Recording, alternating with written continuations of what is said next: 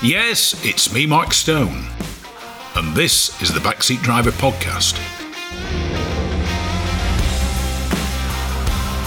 It's the fastest, it's the friendliest, and it's for all the family. The Gas Shocks 116 Trophy and 120 Coupe Cup are the fastest growing race series in the UK, taking in 6 one-hour races and 8 sprints at all the top circuits. Visit 116trophy.com to find out more and get yourself behind the wheel.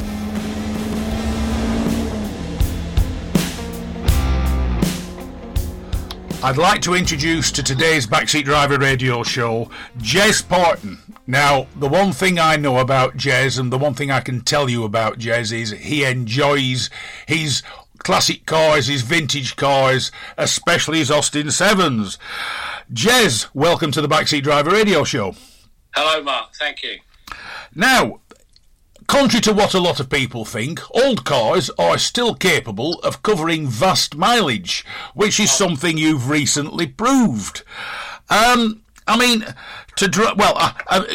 you said, you've driven from your home near Worthing to John O'Groats to Land's End, back to your home near Worthing. I mean, how did all this come about? What inspired you to do this? Well, there are 3 things that inspired me. Some people who know me have got know I've got a place in France, in Brittany. Yeah. And I'm a member of the Ancient Vehicles of Breton, which is ABVA. Yeah. And they do a Tour de Bretagne every year. And it's 600 to 700 vehicles. It is amazing. Not being funny, Jez, that is a serious number of vehicles. Oh, yeah. And it's really well catered for. There's camping for everybody. There's marshals. All the routes are different each year, and it's just mind-blowing. Anyway, so that got cancelled last year because of COVID.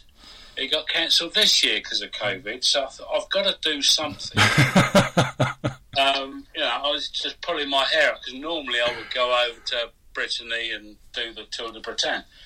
Then there was, I've got my eye on a Model T Ford, which is really slow, but there was one for sale in Wick, which is about 15 miles south of John O'Groats. Yeah.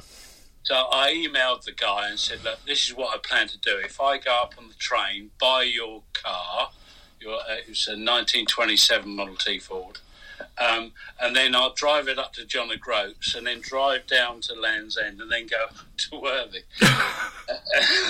And he said, well, you know old cars. I've taken it for 40 miles, been no problem. I've had it for 10 years, never given me any problems. But as soon as you drive off the driveway, there will be a major problem happen. It's sod's law. Well, not being funny, it's like when you take your car to the garage with a fault, and as soon as you get there, the fault happily hides itself until you've got back home again. Yeah, there is no fault, and the mechanic's looking at you thinking, what are you on? Yeah. And then the third thing was, I'm a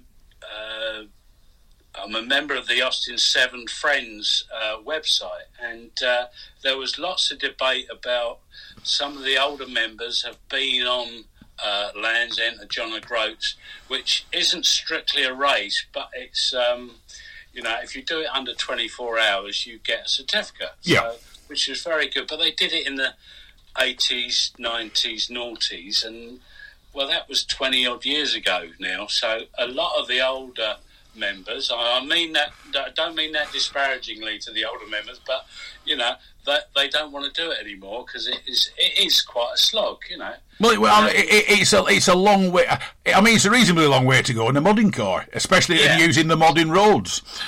Well, I mean, fortunately, I didn't use any modern roads apart from, the motorway. I only used Edinburgh, crossing the bridge there. Yeah. And when I went from Chepstow to Bristol, I went over the old Severn crossing.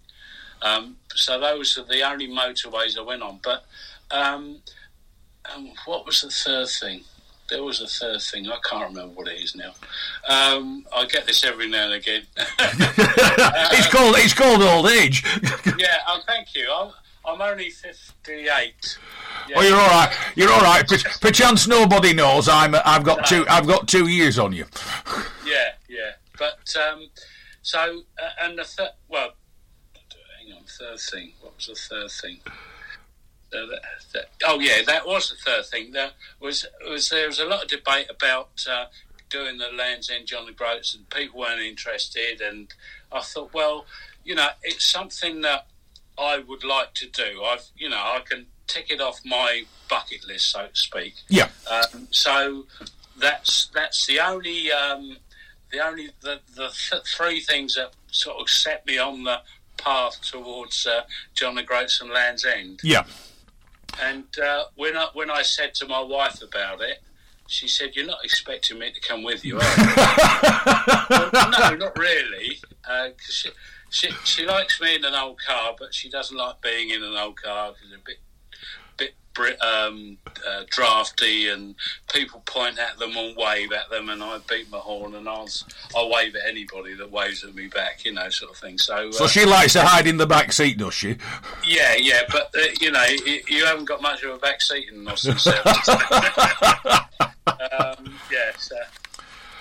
Now, you were saying when you set off in your 1934 Austin 7 called Poppy, but you had to then revert to your 1936 7 called Josie. How did all this come about?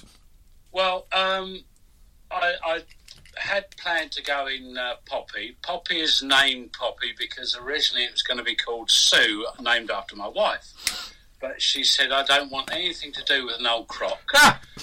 So it became Poppy because we live at Poppycroft, and there's lots of poppies around the house. Yeah. So it became Poppy, and I headed off on the Saturday. What day was it? On the Saturday the 22nd. Yeah.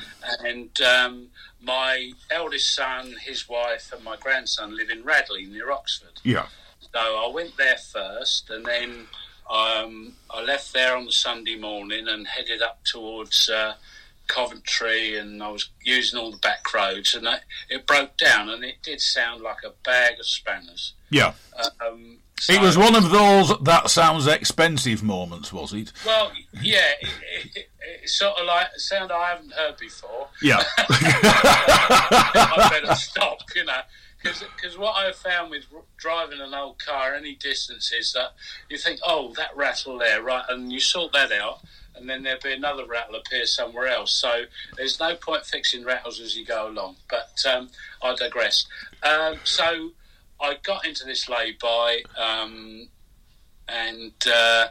I've been posting things on Facebook of my travels. So Rory Dunford up in Glasgow, he sort of, with him and me looking at it and posting a video of how the engine sounded, he said he reckons that's the front lip. Right. Now, the front lip on the crankcase holds the front bearing for the crankshaft. So when that goes, it rattles about all over the place. So, yeah. So that's what we diagnosed it as. So the insurance company that I'm with, RH Insurance, who have got a free recovery service. So phone them up. Within a couple of hours, I was picked up by Gabriel and his low loader, and got back to Findon at 5 o'clock in the afternoon. Mm. So 5 o'clock in the afternoon. No doubt with your wife stood outside rolling her eyes. Yes, yeah. Like I told you break down. In fact, it only invariably breaks down when Sue sits in the car. But anyway, it's another story. So I then had a cup of coffee and talked with Sue about, what I was going to do. And she said, well, you've got three options. There's repair the engine, which would take at least a week, I think. There's get the engine. I've got a spare engine in the garage. Yeah. Because this is my hobby. So I've got a spare engine in the garage.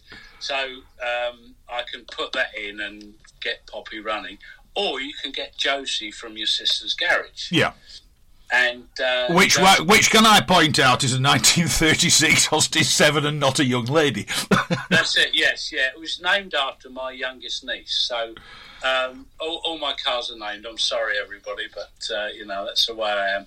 So I got Josie out the garage. It's a Mark 1 Pearl, and it was running okay, so I did a quick service on it Monday morning, and then left Findon about 9:30 Monday morning. Yeah. And then off I went. So the first day, I travelled all the way up to York from Findon. Not bad for one hit, really, is it? That's a reasonable distance. I mean, I did stop off for coffee and hot cross bun at Windsor Castle. Yeah. And a few other places I stopped.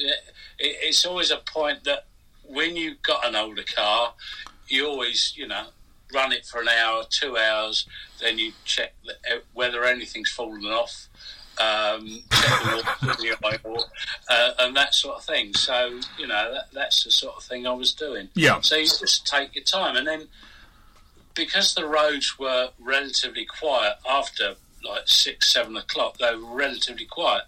Because what I found is that most people travelling from A to B will go on the motorway, and they will miss the side roads. Yeah. So that's what I was doing. So I ended up in York at 9 o'clock. So yeah.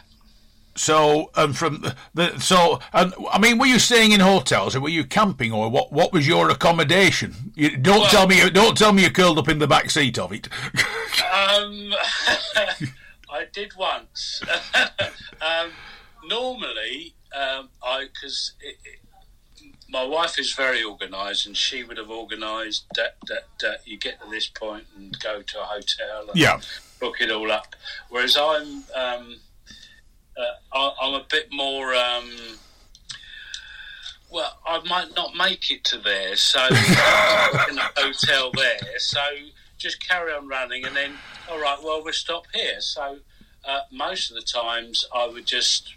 Like when I got to York, it was like a case of there's a travel lodge, stop there. Have you got a room for the night? Yep, okay, and that's it. So I was there fine. The next stop was Edinburgh, and my youngest son and his girlfriend live in Edinburgh. Yeah. So I stayed with them for a couple of days, and the company he works for had got a hotel at Drumnadrocket, which was on Loch Ness, and so I stayed there for a night. And then I always take a tent and sleeping bag and blow-up mattress. And on the way back from John O'Groats, I stopped at Loch Fleet. And in Scotland, you can do wild camping. All right, so you can just park up where you want to a degree. Well, obviously, I think the law is that if you don't damage the land, then you're fine. So, I pitched my tent, and there was a lock in front of me. I looked out from the tent flap, and there was a mountain on the left. There was the lock in front, and then the setting sun on the right-hand side. And it was absolutely beautiful. There were a couple of camper vans. They came over and saw me, and really friendly, wanted to know the age of the car and where I've been and where I'm going and all that sort of thing. So I'll pitch the tent, and then I'll find that I've left the sleeping bag and the blow-up mattress back home in the garage. But fortunately, I always carry a couple of blankets, so I was able to make up a sleeping bag out of blankets and warm my overalls and kept me warm, and it was really good night's sleep. Good. But it doesn't on my wife, because I can sleep standing upright. So wherever I am, I can go to sleep. So So most of the times it was hotels. Other times I was camping. When I got to Launceston, I looked on booking.com, I think it was, and all the hotels were 20, 30 miles away. Yeah. So I just put a request on Facebook, anybody in the Launceston area, can I camp somewhere, or can somebody put me up? Yeah. And again, Rory phoned, his cousin's got a farm down there, so I stayed on the farm one night. I pitched my tent in this field, and that was it. So yeah. So you carried on down to back down to Land's End from there, I conclude. That's it. Yes, yeah. On the way, well, the one failing I had was I'd forgotten that it was a bank holiday weekend. Yeah. So the traffic was quite high. When I got to Kendal, there was no rooms at all in any of the hotels. Yeah. So that was the night I ended up sleeping in Josie's. So, but the way I looked at it, people have been conceived in Austin 7, so it must be a way of lying quite safely, and relaxed, and So I stayed one night at this picnic spot and just kept in the back of Josie. So it was good. Yeah. So, and then onwards to Land's End, I conclude, because you then have the pleasures of the narrow Cornish lanes and things like that, wouldn't you? Which are, in many ways, the natural home of the Austin 7. Well, yes, yeah. Again, I mean, I did some of the blasts down the A30, but then some of the Cornish lanes are quite hilly, and it's quite a few inclines. I mean, it was quite an experience going down there. Land's End, well, John O'Groats was fine. You can get there, get to the post, take your own photo, or get one of the bikers to do your photo or whatever. But when you get to Land's End, it's £7 to park the car. Then the bloke doesn't believe you've driven it just from John O'Groats. then you can't get to the post. You have to pay 20 quid to a professional photographer to get your photograph taken. And it's a little bit of a disappointment, but very touristy, and I can understand why. They've got to make money from it, but I mean, I have been to Land's End, and it is, yes, we all have to make money, but there's making money and there's, shall we say, it being well and truly stitched at times, isn't there? Yes, yeah, I would have used another term. But, you thought, blimey, that's, and then there was no car stickers, Land's End, John O'Groats car stickers, so, or John O'Groats Land's End car stickers.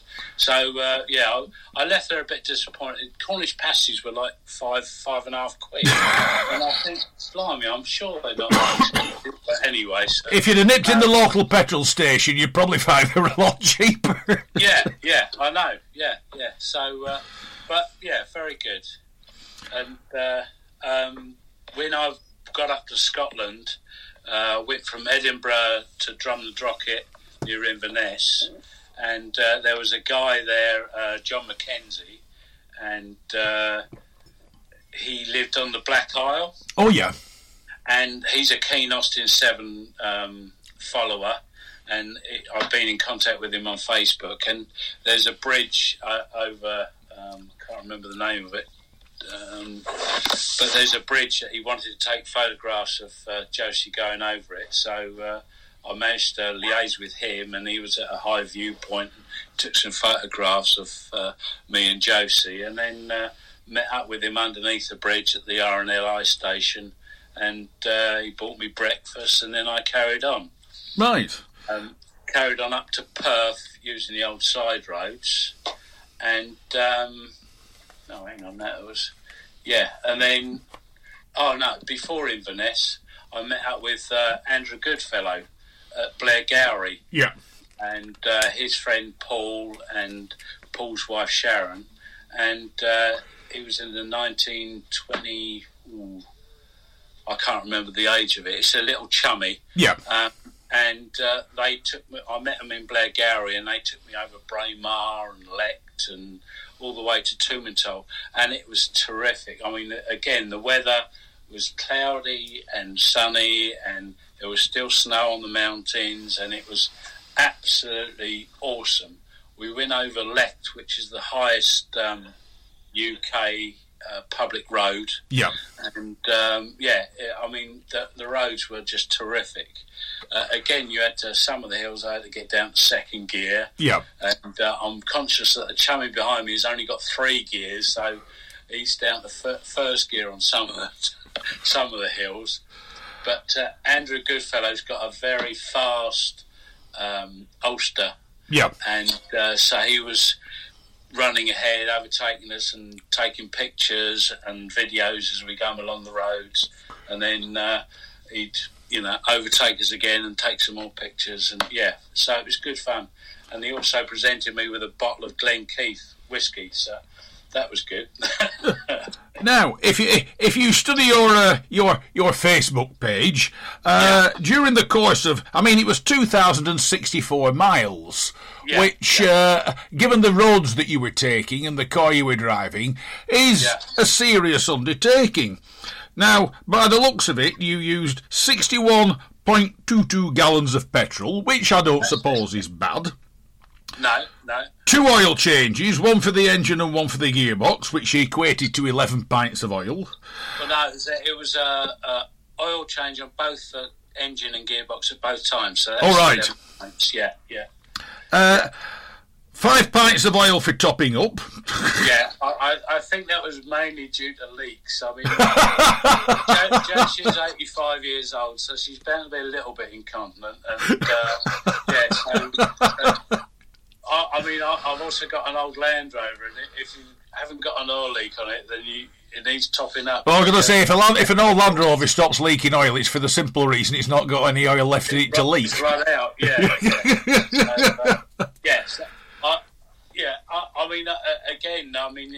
you talk to those that are in the Austin 7 fraternity, and there's a few of us that know that if you sort that oil leak out, there will be another oil leak somewhere else. So,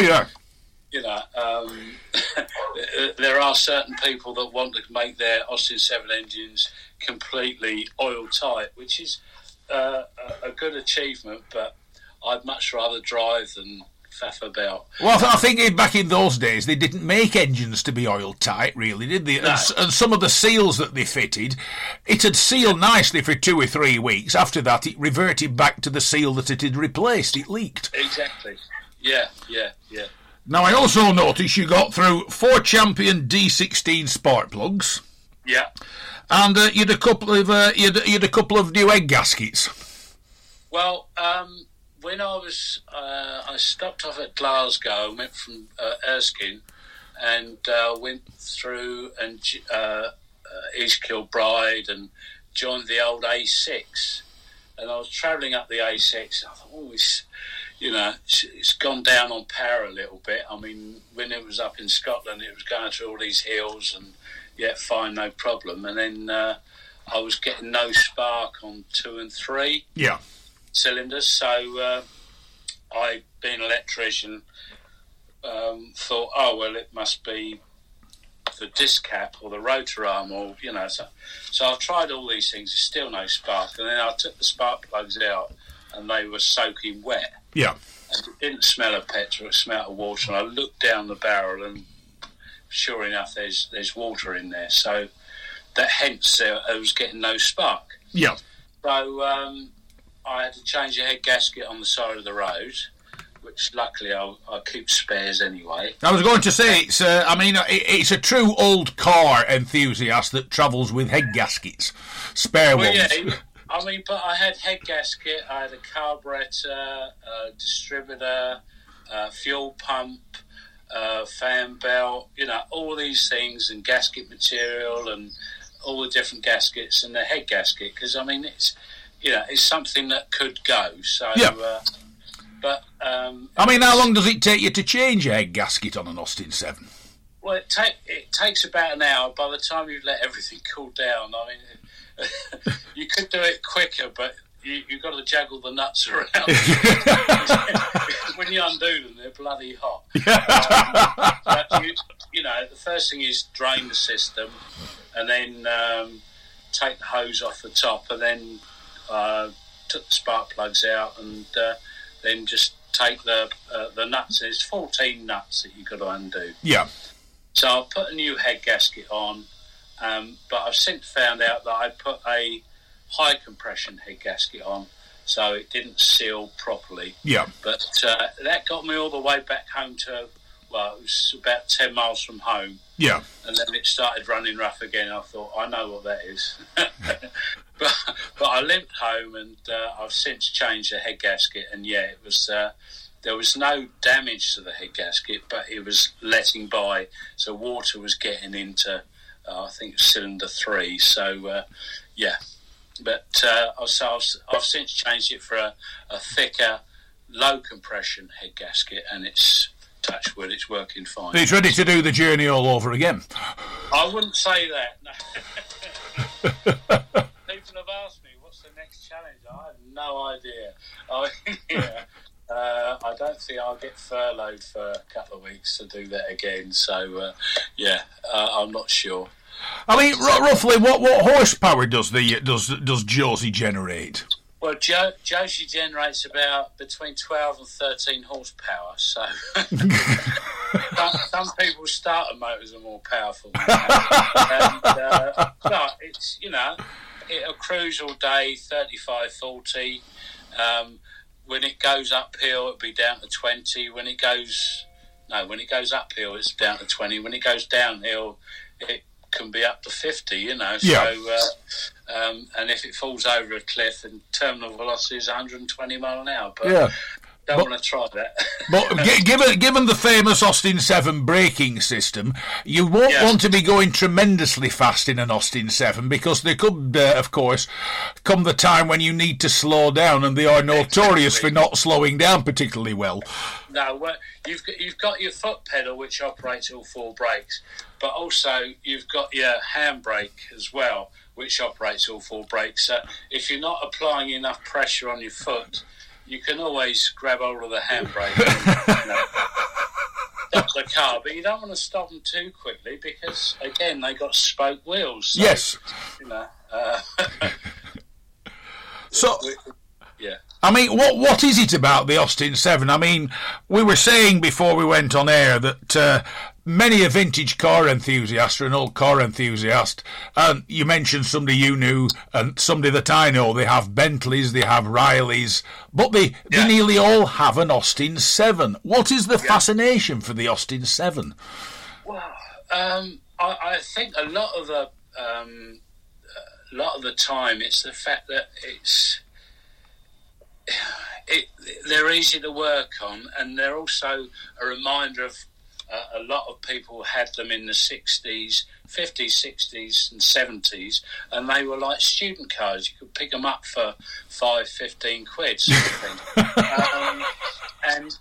It wasn't until the MOT arrived in, I think it was 66, that people used to use them, and then, I mean, you see some of the pictures, and the tyres are bald. Yeah. And they're not just bald, they're down to the canvas, and they're still driving them. And there was just so many things, easy to work on, easy to repair.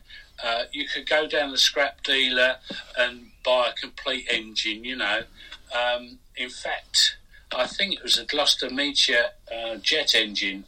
The 2 of the guys went down to the local scrap dealer, bought 2 Austin 7 engines, and made one good one out of it to start the first jet engine.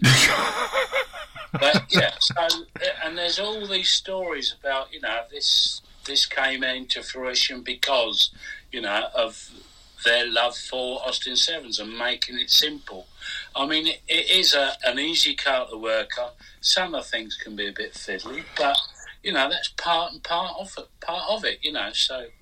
And the other thing is the Austin 7. I mean, there were the Austin 7 Ulsters, there were shall we say, the purpose-built racing cars, but many an Austin 7, when its saloon car bodywork had given up the ghost, people took it off and put a 2-seater Ulster look-alike on. And, I mean, if you go to any vintage sports car club event, the Austin 7s are there in vast numbers. They still make cracking little racing cars. Exactly. There's a 750 Motor Club which deal with the sports side of it, and in the 50s and 60s you could get a glass fibre handling body to go on an Austin 7 chassis. There's a Pathé newsreel of somebody taking it didn't look too bad actually, Austin 7, and then just ripping the doors off and the body off, and within a week they got this handling body on it, and it did look nice. And you could get different sort of racing wheels. I mean, Colin Chapman started with an Austin 7, making it lighter, just add lightness, and that was it. He was, drilling out flywheels and chassis members and all sorts of stuff. And McLaren as well. He was racing Austin 7s, so and you can still get Ulster bodies. You can still get made of aluminium, others made of fiberglass. There's a guy in Worthing, Chris Gould, he still makes, I think they're Imp, which are based on like a nippy, that sort of style, but with a bigger boot and that sort of thing. So they are very easily adaptable. And that even now, you look on Facebook and, this is my latest project, and somebody's made a van, but with a demountable van body, so they can use it as a special racer as well. So, I've even seen them at certain race meetings with plywood bodies. The front of it, the bonnet, etc., is there, but from the bulkhead backwards, they're plywood.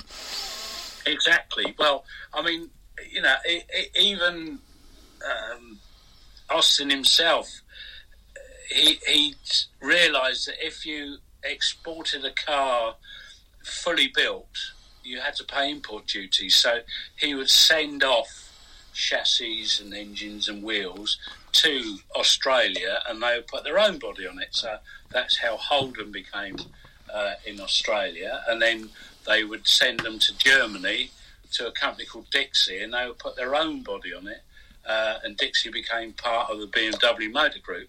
Yeah, that's one of the things that BMW owners tend to be, shall we say, somewhat surprised about if they haven't looked at the history, that their beloved Repmobile actually started life as an Austin 7. It's 7. But the other thing is they also own Mini now, the Mini collection, and the Minis, when they first came out, were called Austin 7s in homage to the Austin 7. Yeah. In the 60s. And then he would send the chassis and engines and wheels to Rosengart in France, and they would put their own body on. In America, again, it was the American Austin, or Bantam they were called. But, so he was well-versed sending them everywhere, and people putting their own bodies on. In fact, Swallow Sidecars started making their own. They certainly did. Bodies. And Swallow SS wasn't a good name to have after the Second World War, so that became Jaguar. Yeah. So they started making, some very nice, very stylish bodies on the Austin 7 chassis. And I think you need another joint between the knee and the ankle to get in. But they are quite snugly fitting. Let's put it that way. But very nice cars. Now, besides the two Austin 7s, what else? Just very quickly, what else have you got? Well, I've got a 1962 Series 2 Land Rover. Yeah. Which, when I rebuilt that quite a few years ago, everybody had green Land Rovers, so I painted it white with black lines. So it's like the Dictari sort of zebra stripe. Now there's a ray from the grave. I can remember watching Dictari as a kid. Yeah, yeah. And that's called Lola. That's named after my eldest niece. I've also got a 1927 Renault NN. Oh, right, very nice. Yeah, which is slow as anything. It's only a 950cc engine, but it's a big body. Yeah. And it's convertible, so, that's good. And that's called Libertine, named after my grandsons. Right. So, and just out of interest, did you get the Model T Ford? No. I do like the history of it, and but no, I haven't got room to park up a Model T Ford. very, very tall, and my wife won't let me. So, as it is, I mean, she's a bit annoyed that she can't park her car on the driveway. All my cars parked up the driveway and covered over and got a carport. So no, I haven't bought a Model T Ford. So she must dread you coming home with the latest classic car magazines and you're looking at the classifieds in the back of them. Well, and eBay and Car and Classic and even the French sites Le Bon Coin, and I'm always looking at old cars. So I have found that there is a Model T place up near where my son lives in near Oxford at Whitney. Yeah. And I've always fancied popping in there, but I'm usually too busy. Just for a look. I mean, the favourite thing is I'll call in here just for a look. Just for a look, yeah. I rate my marriage far too highly. But, I mean, the other thing is as well, as time's going on, I used to review modern cars as part of my livelihood, but modern cars now actually bore me. And the more I spend time with classic cars and vintage cars and old cars as a whole, I just find them far more interesting and engaging and everything else. I know they have their faults, but, I mean, there is just something about old cars and classic cars, isn't there? Yeah, I mean, the good thing with an Austin 7 is the fact that you can work on it in a standard-sized garage. I haven't got a big, fancy garage with pit and, engine hoist and that. I left the engines and gearboxes in and out, by hand. Yeah. Just the way it is. And you've got that mixture of oil and water, and if things go right, the smell, but, and the petrol, and, it really, really does. And I think a lot of the older designs were a bit more quirky, like, the Model T Ford no gear lever. It was all done by foot pedals. Yeah. And your accelerator was on the steering wheel, and, advance and retard and that sort of thing. So there's a different way of learning how a car drives and anticipating and driving. I mean, that's the thing. You realise the Austin 7 brakes aren't 100%, but you can make them 95%, and that'd be no problem at all. And with the modern coatings for the brakes, they do stop, but they're not as good as, there's no ABS fitted, there's no no aids to help you stop. You are anticipating and driving, and right, I'm going to slow down for this junction because I know it's a bugger. But so you the actual feeling of driving, and especially if you break down, the amount of if I'd stopped in a modern car, then people would just carry on past, But as soon as I see it's an 85-year-old car, side of the road, the bonnet's up, bloke's got his overalls on, can I help? There was, where I stopped to do the head gasket, there was a farm round the corner. He said, if you need a hand, got a workshop round there with all the tools. I said, have you got Whitworth? He said, probably haven't got Whitworth, but,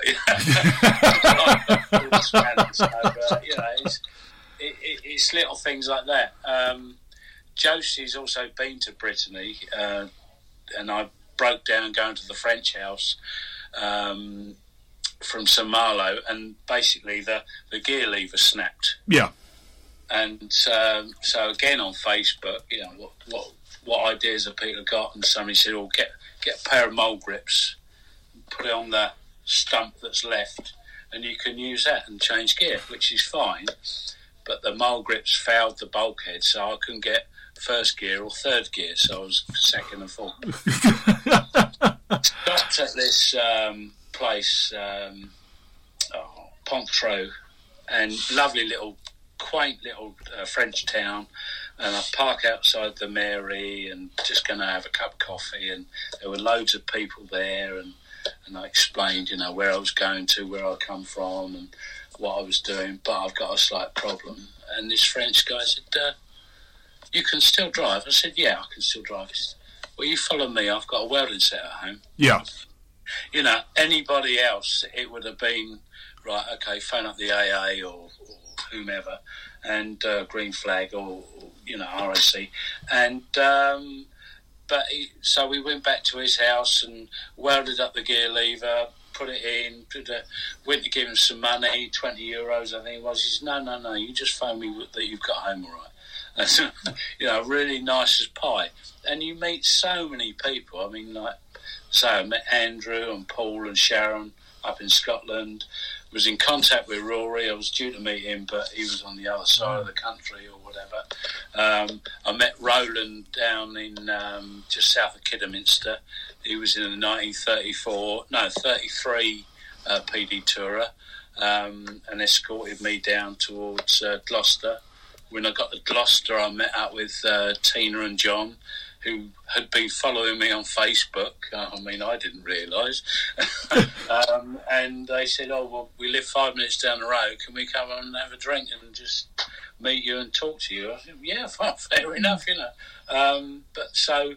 everybody's been helpful. Even the drivers on the road have been really helpful. Because, when you're travelling along the A68 and it is like a roller coaster road, brilliant road, but you got Stonewall on the left and Stonewall on the right, no lay-bys, no nothing, and it's very difficult to overtake.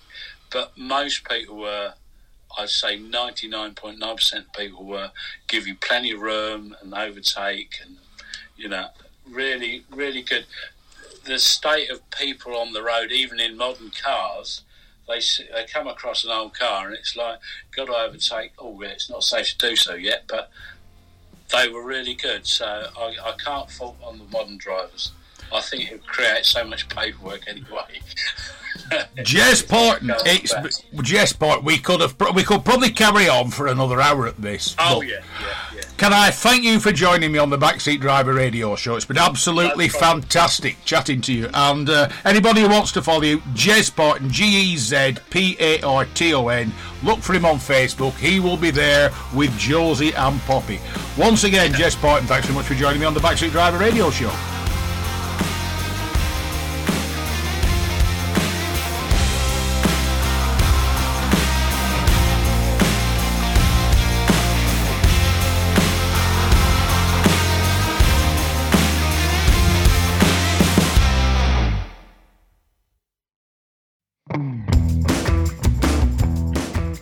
Rarely beaten on price, never beaten on service. Whether it's cars, bikes or commercials, Hodder Tyres are the best in the business. And when it comes to tyre expertise and advice to supplying the correct tyres for your vehicle's specific requirements, nobody comes close to David Lakin and the Hodder Tyres team. So give them a call on 01200 613 192 or visit the website at hoddertyres.co.uk.